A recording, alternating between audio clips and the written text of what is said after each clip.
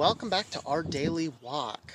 So as you may have guessed, I'm doing the daily walk today instead of the study. I just had way too much time Tuesday night to actually put together and do the video editing. It is recorded, it's about 30-35 minutes long. There's a lot of verses in it, and so it's going to take me a little bit longer. So hopefully I should have that on Friday. But regardless, what I want to talk about today on this daily walk is we wanted to talk about what is wrong with attending a church that may or may not be quite as good as it should be. Now, obviously, we are never going to find a perfect church. We have to avoid the desire to even look for a perfect church, because once we find a perfect church, if we join it, it's no longer perfect because we're there.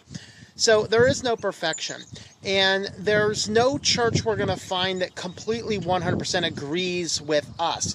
But I was having this discussion with somebody not too long ago where we were talking about this question of, I attend, and we were both struggling with finding decent churches in our town, and he says, I go to this one, it's not the best, but I'm wise enough to parrot out the good things from the bad things. And that is the discussion point. And so I was talking to another friend about that, and we're like, no, that's bad, and there's two reasons. Now, I thought of one reason, my friend thought of a completely different reason, and they're both there. So I'm going to outline both reasons. The first was, from my perspective, just because I am able to parrot out what is right and what is wrong in the theological doctrine, and we're talking about kind of major differences. We're not talking about little things like, when do you preach the gospel? Do you hand out Bible tracts? Things like that. Those are just kind of minor things. I'm talking about actual theological sticking points, total methodologies of the church. For example, things like, are we at our core Calvinistic? Or are we at our core Arminianistic? Do you happen to believe in pragmatism as a means? And what I'm kind of getting at is most of the churches in my town are these church growth movement churches that are so focused on pragmatism and practical methodologies that makes it very, very difficult to go in there for me and understand the gospel. Because in reality, they're more about a solid business plan. We know if you knock on 100 doors, 10 people are going to show up. If 10 people, 2 people are going to stay. So if you want to raise your church attendance by 10%, you got to knock on 1,000 doors. So now we want to develop the methodology, identify teams, highlight neighborhoods, and go knock on doors. And when 10 teams each knock on 100 doors, we will raise our church numbers by 10%. That's pragmatism. That's practical businessy type stuff. And that's the stuff that in reality, if you read the scriptures, doesn't have a place in the church. In fact, it's very, very frequently talked against that kind of stuff. And the problem is that even if I'm able to parrot out that kind of stuff, identify what's right and what's not right in the church, can everyone else around me understand that? And if no one else around me understands that, and they get caught up in the mission of the church that cares more about the business plan than it does about the gospel and the true Christ, the true Christianity in the scriptures, then you'll end up with a whole lot of people surrounding you perpetually that aren't following Christ. They're following business models, strategic designs, things like that. So that's that first thing is how do we respond to everyone else? That becomes a lot of the problem.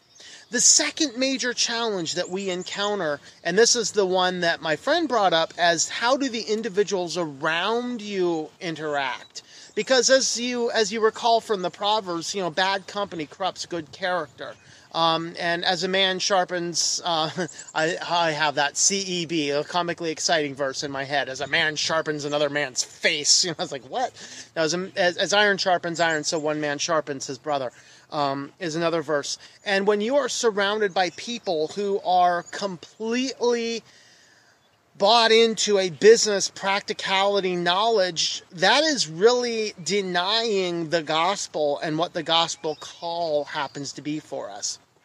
And so, two major reasons why we want to avoid a church. Even if we can parrot out what's right and what's wrong, the major challenges are that the people around us may not, and then as we are constantly surrounded by the people buying into these church-based models and things, then what ends up happening is we ourselves can start to be bought into them. And it's the same model. If you have kids, a good parent tries to figure out who his kid's friends are, because if you can identify who the kid's friends are, then you can identify who the kid is going to be in that period of time. If you have a kid who stands firmly against drugs, but all he's hanging out with at his school are druggies, your kid eventually is going to shift from being against drugs to being a druggie. Bad company corrupts good character. That proverb is very, very true. And that is really ultimately the reason that we have to find decent churches. Now, I'm having this difficulty in understanding, is it better to attend one of those churches or no church at all? I honestly can't give you an answer. I'm still exploring that in my life because, suppose the only church you can find is a Mormon church. Does that mean we want to attend that one? Suppose the only church you want to find is a cult. Do you want to attend that one? At what point do we draw the line? These are those things I'm still wrestling with and questioning in my daily walk, because as I'm starting to see more and more progression and downfall in the church, as the church is becoming more and more reliant on business strategies than on anything else, then what we can end up happening to us is we can start getting caught up in all this stuff, and before we realize it, we're denying the scripture, we're not following God, and we're following the church business plan rather than the gospel for our lives. And reality is, we have to live by what the gospel calls us to. Thank you for tuning in. Our Walk in Christ podcast is a listener-supported presentation. For more information about how you can help, check out ourwalkinchrist.com/support or our Patreon page at patreon.com/TomM. That's TOMM.